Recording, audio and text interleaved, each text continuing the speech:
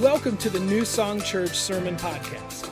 Here at New Song, we want to help people get to know God, find freedom, discover purpose, and make a difference. If you have any questions about us or want to learn more, you can check us out online at www.new-song-church.com.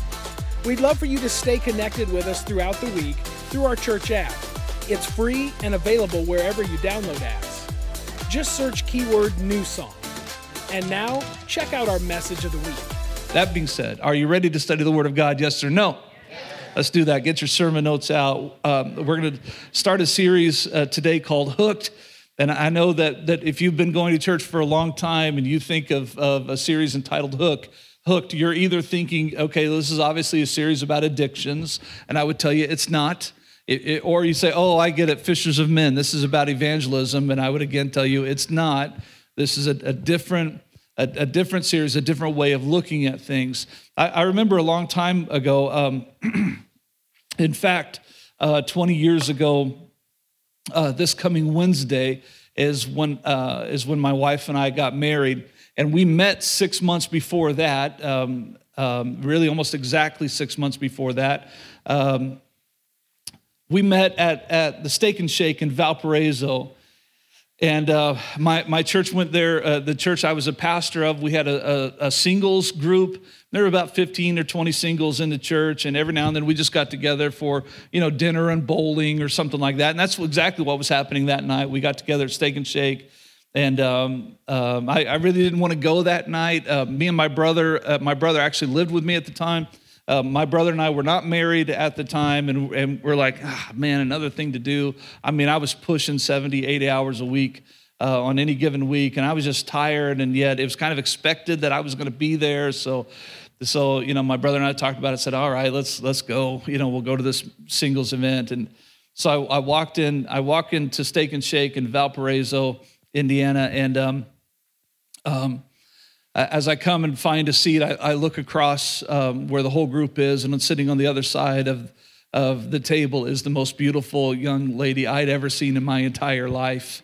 I mean, I was enamored by her. I couldn't keep my eyes off of her. I was totally captivated by this woman, and sitting right next to her was Jennifer, my wife. And no, it was a joke. That was a joke. She's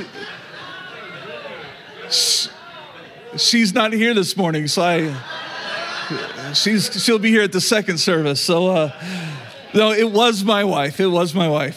And so, I mean, I was captivated by Jennifer. I was enamored with her to the point it was so obvious to everybody else. I couldn't keep staring at her. I was looking for ways to talk with her. I was like ignoring everybody else, and in order to just get close to her, to sit with her, to talk with her. And that evening, after we went out to eat and went bowling, on the way home, I told my brother, you might have heard the story. I told my brother, I said, I'm going to marry that girl. That girl's going to be my wife. And my brother looked at me, he said, I know. And I felt that too. And within just a day or so, I developed a cold sore. And I thought, well, this is bad timing. I can't ask her out right now. And so a couple of weeks went by, the cold sore went away, but then I was too chicken. I thought, is she even going to remember me? And so it took me about 3 weeks to actually have the gumption to actually ask her out. And I did it the right way, though. I called her about 3 weeks later. Actually, I called her dad, and I just said, sir, can I take your daughter on a date if she would like to do that? And he said, absolutely, you can do that. And so then he handed the phone to her, and I asked her out on the date, and we went on our very first date. It was miniature golf, and I just the whole night I was just enamored with her. I just couldn't stop staring at her, and just every single day thereafter, I just wanted to be with her. I couldn't wait to be with her. I mean, we were making any excuse that we could to be together, and I was spending so much money. When Jennifer and I should say Visa was spending so much money. It wasn't me. Because when Jennifer and I got married, we were $65,000 in debt when we got married, and Oh, my brother is here this morning. He can attest to this. I just saw him over here this morning. He was there that night that I met Jennifer for the first time.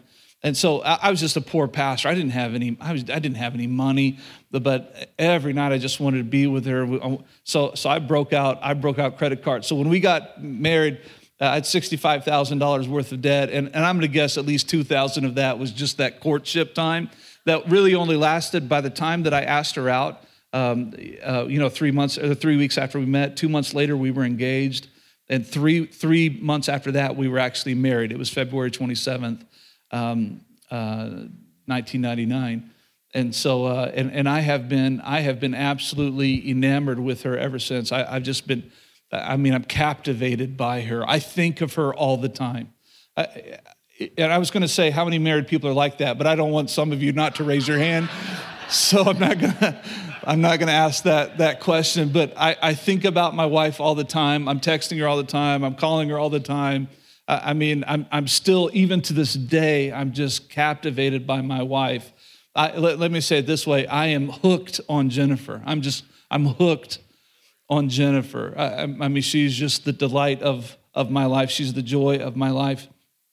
And I was, as I was preparing this message, and I wanted to give some scripture to you that I thought was powerful because ultimately, as much as you're hopefully hooked on your spouse, hopefully hooked on your children, as you're captivated by the love of somebody or by just being around somebody, you're enamored with somebody.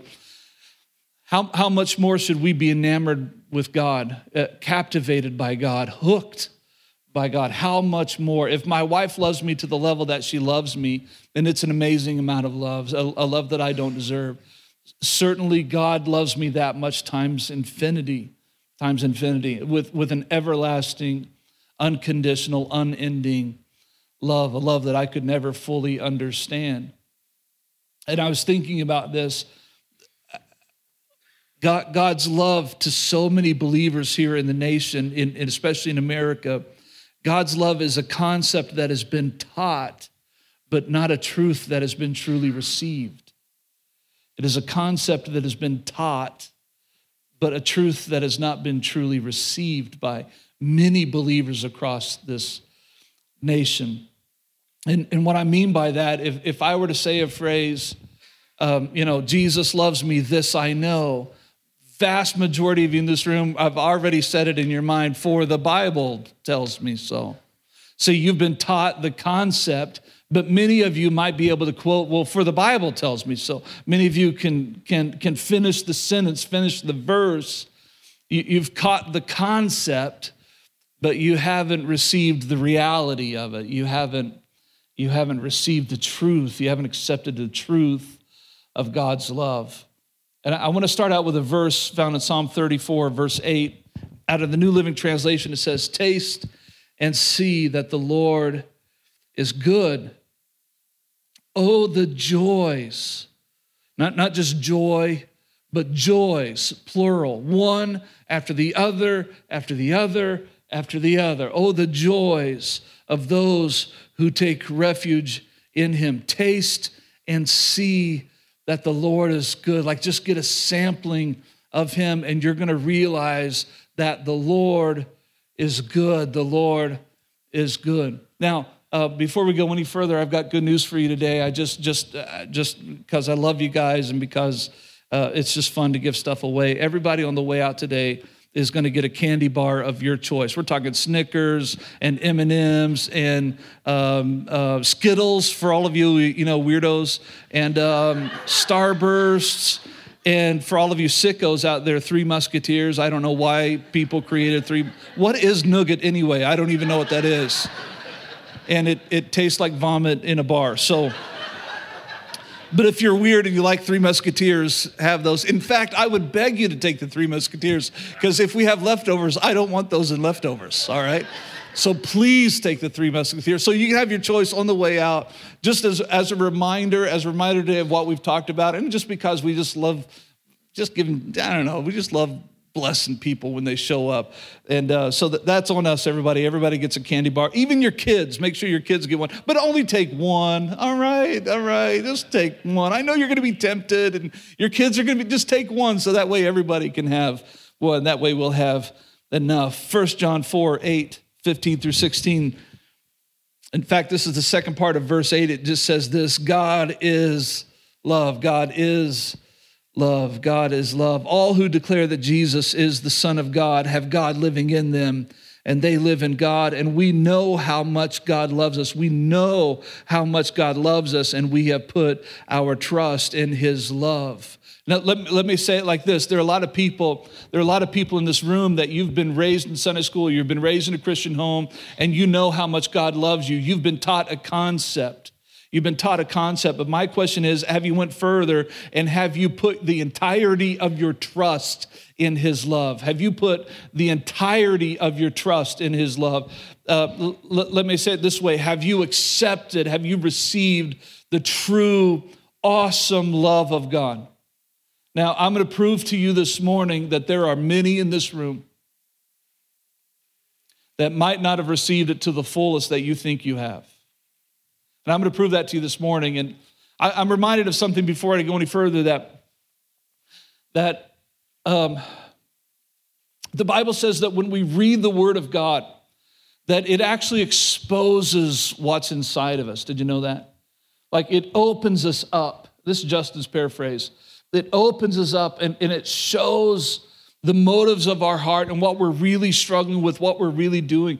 And there are churches across America that stay away from subjects like this because they just want everybody to feel good and hey, everybody, you know, this is what God gives you. This is what God gives you. And he's so good. He's so good. He's so good. And he is good. And there's nothing wrong with those. But at the same point, sometimes you have to balance that with, hey, the Word of God, though, is living and active, and it actually exposes what's in our heart. And so if we're truly a church that studies the Word of God, there are certainly days, in fact, I hope every day, that we come together and God just exposes something else in us that he can heal, that he can take care of. How many, I mean, you're like me. If you go to church, you want to be changed by the presence and the power of a living God.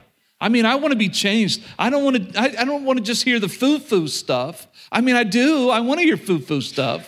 But I want to walk away knowing that the presence and the power and the Spirit of God was at work in me, and that I'm different, and that I'm changed, and that I've actually met with God. Then this is one of those moments where as I teach the Word of God, and I'm going to tell you all the foo-foo stuff today. It's going to be a foo-foo day. But at the end of it, though, I'm going to read one verse of Scripture. And when I read that verse of Scripture, I believe that there's going to be many of you in this room that your heart is going to be open and there's going to be some things exposed. And God's going to change us today for the glory of his name and for our benefit as well. It's going to be wonderful. God is love. Number one, write this down. Love is the very essence of who God is. It is the very essence of who God is. God is love. Love is the very essence of who God is. Write these things down. Letter A. It reflects his very nature. That's what we're talking about. God is love. It is his very nature. It is his very nature. It's the essence of who he is. Letter B, it consumes his every thought. If God is love, then every single thought is consumed in love. Letter C, it motivates his every action. So every action that God puts into place, every time that he acts, it is always an act of love. Why? Because that's who he is. It is the essence of God. And you say, well, what about when God disciplines? That's love. God disciplines those he loves. You see that? Letter D, it directs his every response. So when we call upon the Lord, he's going to respond to us. But I promise you, he's always going to respond to us in love because it is the essence of who he is. It is the essence of who he is. So it reflects his nature. It consumes his every thought. It motivates his every action. It directs his every response. Every single thing that the Lord says and does is in love. Every time he looks at you in love. Every time he thinks of you in love.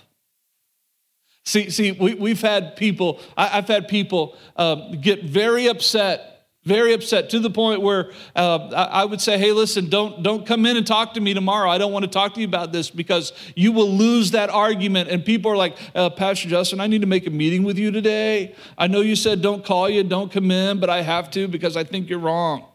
Okay, you can come in, but you will not change my point of view. Why? Because God is love. God thinks of you in love. Why? Because it's the essence of who he is. So here's a statement that I've made, and it has been offensive to some, that if God had a refrigerator, your picture would be on it. And I literally had people come into my office after I said, don't come into my office. Call me up, Pastor, I need to come to your office. Well, I think God loves me. Yeah, I'm a believer, but what about the ones who haven't accepted him? Their picture isn't on his refrigerator. Get out of my office. That's what I didn't say that to them because it is a teaching moment. And trust me, New Song, I'm saying this in jest. I really wanted to convey to them the love of God. And I took time with them and I instructed them and I shared with them the word of God. And there were some that just couldn't accept the fact. I would even tell them, hey, listen, if you had a rebellious child, does anything stop you from loving that child? I mean, yeah, you get frustrated. Yeah, you have to discipline. But do you stop loving that child? Do you take that picture down from the refrigerator like, oh, you're being rebellious, put you in the trash? No, you don't do that. And if we who are evil know how to be sort of good parents, that's Justin's paraphrase, how much more of a perfect parent is our Heavenly Father? And he doesn't take your picture off of his refrigerator because you're having a bad day or because you're being stupid or you're being rebellious. If God had a wallet, your picture would be in it. And that's offensive to some, but can I tell you, it's offensive to them because they understand the concept of God's love, but they have never received the reality of it. It's good stuff. And if you call me this week, say, Pastor, I need to talk to you about that. I want you to know I actually want to talk to you about that. But what I'm going to share with you is exactly what I'm sharing right now, that the Lord loves you on your worst day. He loves you, and he'll never stop loving you.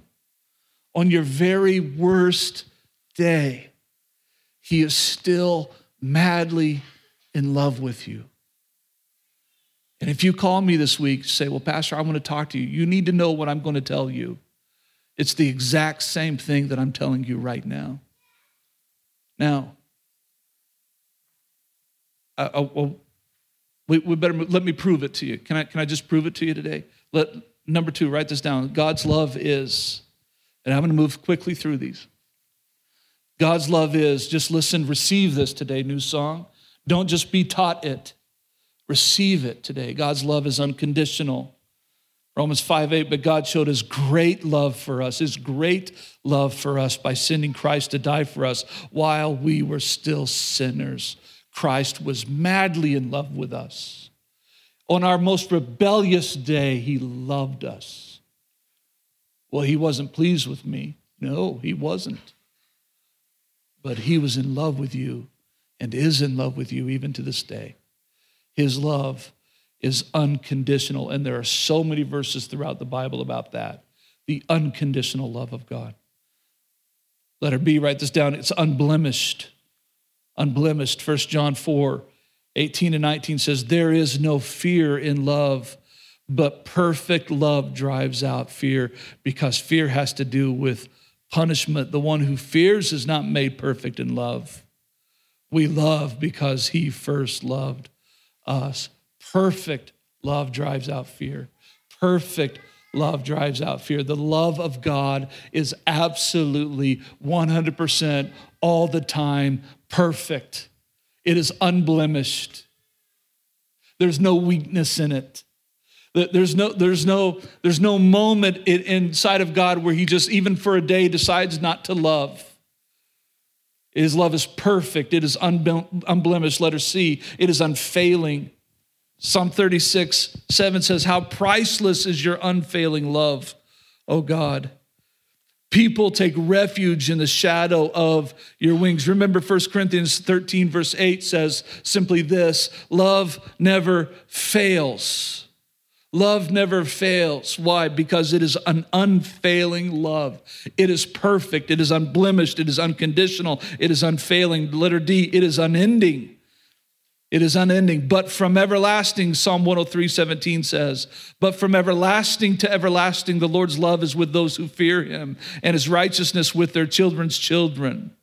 Jeremiah 31:3 says, I have loved you with an everlasting love, and I have drawn you with unfailing kindness. What type of love does God have for you? It is an everlasting love. It is an unending love. Letter E, it is unbroken. Romans 8:38 says, I am convinced that nothing can ever separate us from God's love.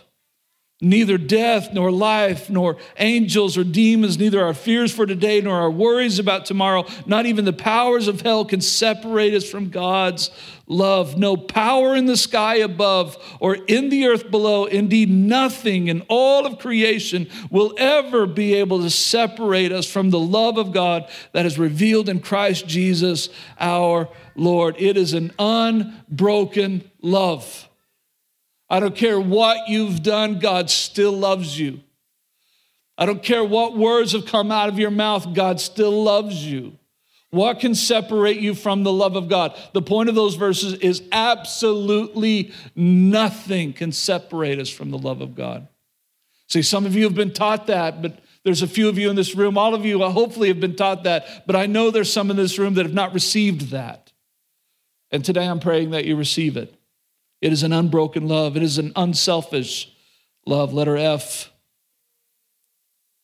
1 John 3:16, we know what real love is. We know what real love is because Jesus gave up his life for us. It is an unselfish love. Meaning this, everybody, God isn't love for his benefit. He is love for ours. God doesn't live for his benefit. He lives for ours. Love always, listen, new song. I've taught you this in the past. Maybe you've not heard it before, but love always lives for the benefit of someone else. That's what love does. How do I know? Look at 1 Corinthians 13. Love is patient. Love is kind. It's not rude. It's not self-seeking. It's not prideful. It's not boastful. No. Love always lives for the benefit of someone else. It always trusts. It always protects, right? Love always lives for the benefit of someone else. If God is love, I promise you this, he's not living just for his benefit or for his benefit. He's living for your benefit. He's living because he loves you. He's loving us at all times in all things. He's unselfish with his love. He doesn't withhold it from anybody. He's very unselfish with it. Again, God's love is unconditional and unblemished and unfailing and unending and unbroken and unselfish. Was that just a concept that you were taught? Or maybe you're hearing those things for the first time today. Is it just something that you've been taught or are being taught, or is it something that you have actually received? Can I say that this is on a side note here? But this is how I think this is going to make sense to you after I say it like this. Most people most Christians just kind of know that God loves them. And that's why they just kind of follow him. Most people just kind of know that I kind of know God loves me, and so I'll kind of follow him. Can I tell you something, everybody? When I met Jennifer for the first time, and I was head over heels in love with her from the moment I saw her, and if you don't believe in love at first sight, I don't know what to tell you. I mean, I literally, I'm just, and it wasn't just because she was beautiful. I just saw past. I not only saw what was on the outside, I saw also in her what was on the inside. I don't know, it was just God-given discernment. I don't know, but I was captivated by her. And so I didn't just kind of like her, therefore kind of, pursued her. No, there was no kind of about it. I was all in. And she was being pursued by a guy who was all in. You know what I'm saying? I wasn't just kind of into her. And some people, I really think they're just kind of into God because they kind of understand what his love is like. And I'm here to break that cycle today. I'm here to break that cycle today. So before you accept, number 3, before you accept the reality of God's love, you have to accept it. Let me say it this way. You have to accept the reality of God's love before you can rely on it. Remember we said that from 1 John 4, 15 to 16, we know how much God loves us. We know how much he loves us. And we have put the entirety of our trust in him, in his love. Have you done that yet? I mean, the entirety of your trust in his love.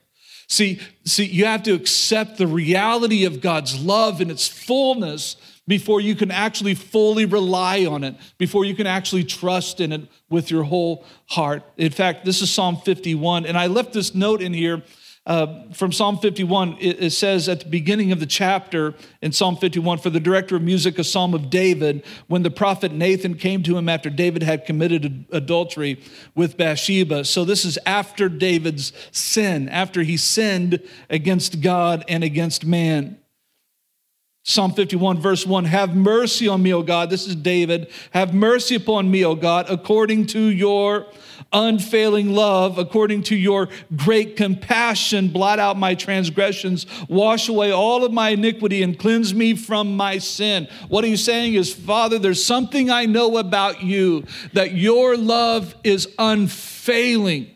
There's something I know about you. You have such great compassion that when I call upon you in repentance, that you're going to cleanse me. Like he's saying, in this moment, because of your unfailing love, God, one thing I know is that I can fully rely upon you.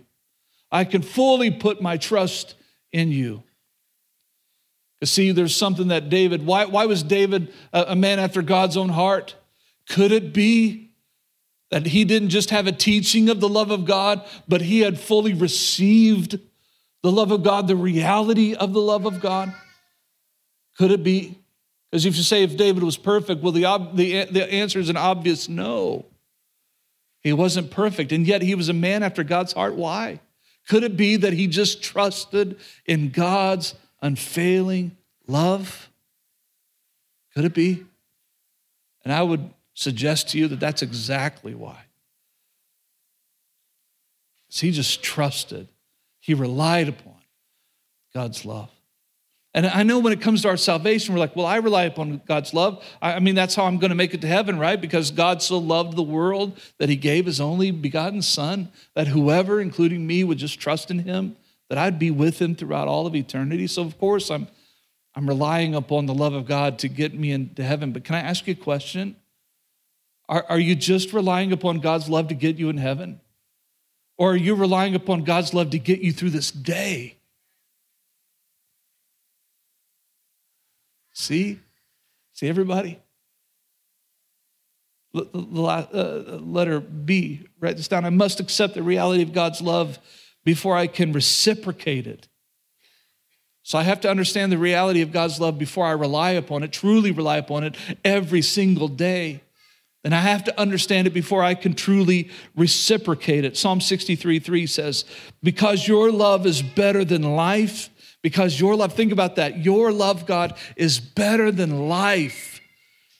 My lips will glorify you. You know what he's saying? He's saying, I'm going to reciprocate the love that you have for me by showing you how much I love you. I'm going to reciprocate that love. Now, let me ask you a question. Put all your sermon notes away. Let me just minister to you for a few moments here. Are you going to reciprocate that love perfectly?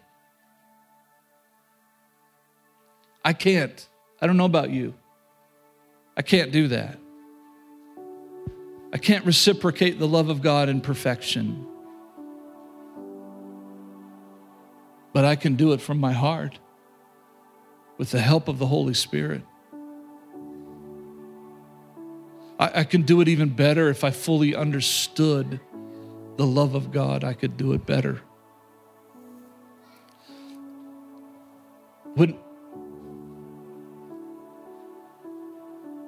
Can I tell you this too? It's easier to reciprocate the love of God when you have fully received the love of God. That's when you truly start reciprocating it, is when you fully receive it. See, when you're truly in love, you go to great lengths to be with that person, to talk with that person, just to be around that person, right? When you're in love, you go to great lengths just to be with them. Do you really love God with all of your heart, soul, mind, and strength? Do you go to great lengths just to be in His presence? See, so your heart is starting to be exposed now. By the way, it's only going to get worse for the next few minutes, but then it's going to get better. Then it's going to get better. I'm going to read to you from Ephesians chapter 3. This is how we're going to end it today. And I got to hear my phone. I'll just pull it up on my phone.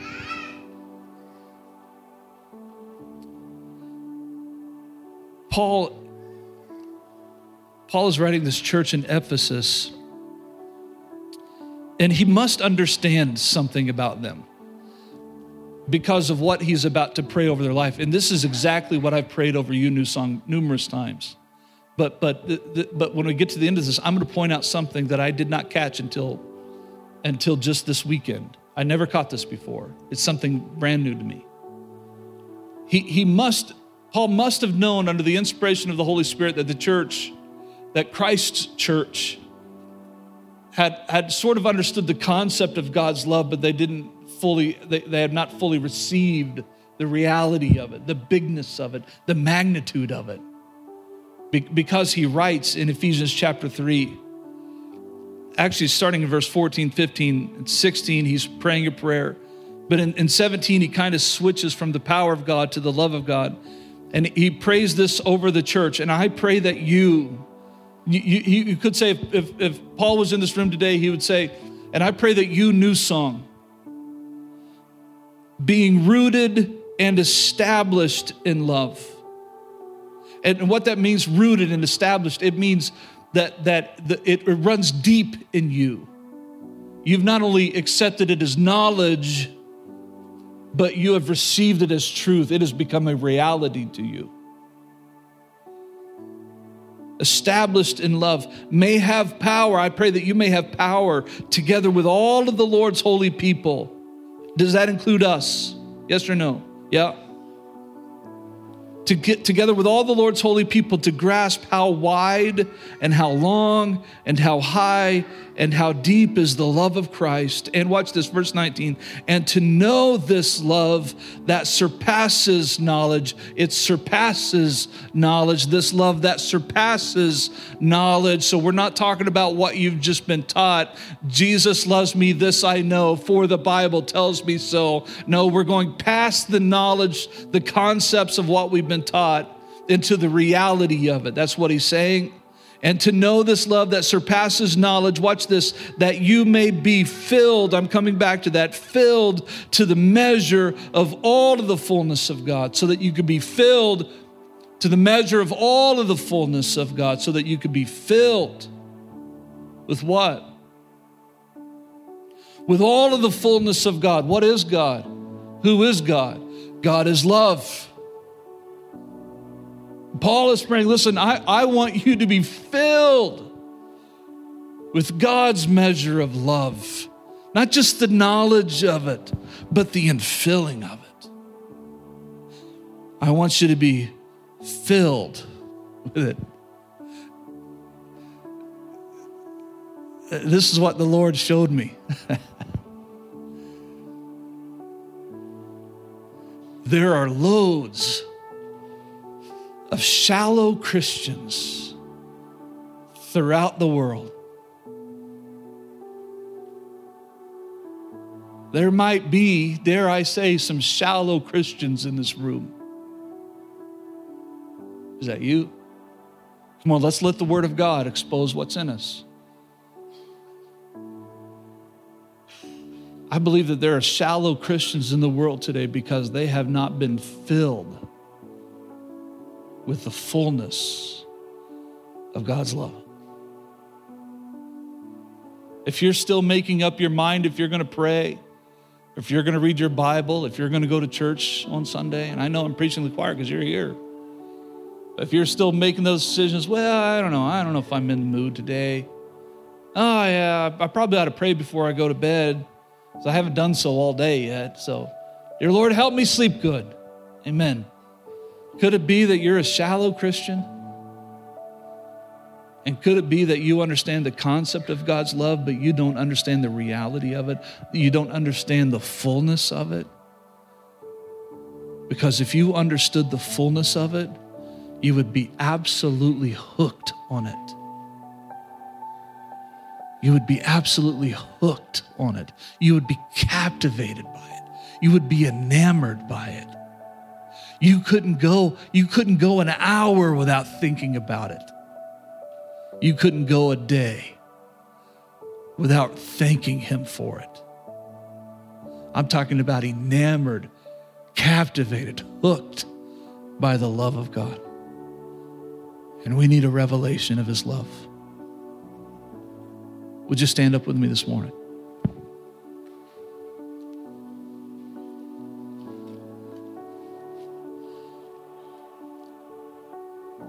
We're exactly on time, New Song. We're not running late today whatsoever. And so don't rush this moment. I have a feeling that there's some people in this room that you either didn't realize that the Lord is exposing what's in your heart, or you feel that He's exposing some things inside of you and you say, boy, I really got to take care of that. But boy, what time is it? Come on, New Song. Can I challenge all of us today? And this is good for us, that we not be shallow Christians, but that we would be filled to the fullest measure with the knowledge of God's love. Can we just take some time? And I'm going to pray, and I'm going to pray right now. But I also want to tell you, as I'm praying, you're welcome to come down here and just flood this place and just kneel at an altar before the Lord and surrender yourself to Him and say, Father, maybe your prayer today is, Father, I realize today I'm a shallow believer. I am a shallow believer. Apparently, I love the things of this world sometimes more than I love you. I'm captivated by the things of this world. I'm enamored by the things of this world more than I'm enamored by you, captivated by you. And you just need to solve that today. I just want to tell you that these altars are open. You just come down. And you can come down as I start praying. Nobody will be looking at you. You just come down and seek the Lord. And even if they are, come down anyway. Even if they are, let's solve this thing with God today. Heavenly Father, I pray for New Song, that every single one of us would be captivated, absolutely captivated, enamored with your love. Lord, forgive us for being shallow believers. Forgive us for the times that we were more enamored by the things of this world and our eyes weren't on you. They were just on stuff, on others, and we just got it wrong. But God, we realize today how great your love is for us. It's an everlasting love. It is an unconditional love. It is a powerful love. It is an unblemished love. It's perfect. Lord, thank you for loving us, even when we were unlovely.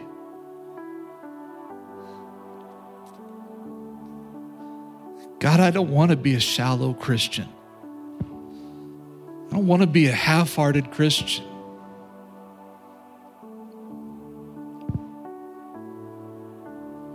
That's not who I want to be. That's not what I want this church to be, Father.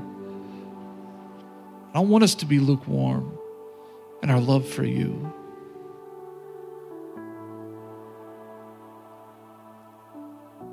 God, I pray that every person in this room, through the power of your Spirit, would understand how high and how long and how deep and how wide is your love for them. That they would not just understand the concept of your love, but they would be filled with the fullness of it.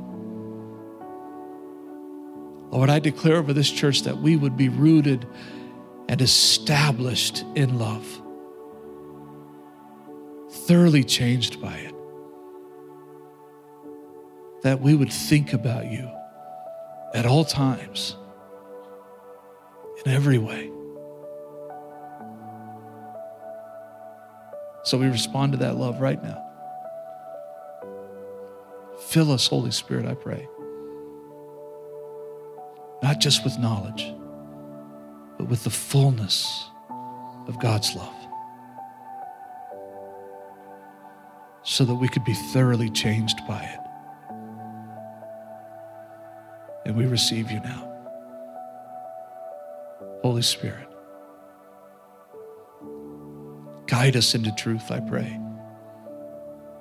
Guide me into truth. Thank you that nothing separates us from the love of God. Thank you. Could we just lift up our hands to the Lord, new song, and just take a moment to bless him and say, thank you, Jesus, for loving me. Thank you for loving me the way that you do. Thank you for pouring out your Spirit in my life. Thank you that your love is unconditional. It is unfailing. It is unblemished. It is unending. Thank you, Lord, for that type of love in my life. I receive it now, and I surrender my life wholeheartedly to you, in love and in worship. And I pray these things in the name of Jesus. Amen. As a church, it's our honor to play a part in what God is doing in your life, and we would love to continue on that journey with you. To find out what your next steps could be in your relationship with Christ, all you have to do is go to www.new-song-church.com/nextsteps. Thank you to all of you who consistently give, serve, and pray. You are the ones that God is using to truly make a difference in our community as we live out our mission of leading people to become fully devoted followers of Christ. We hope you tune in next week.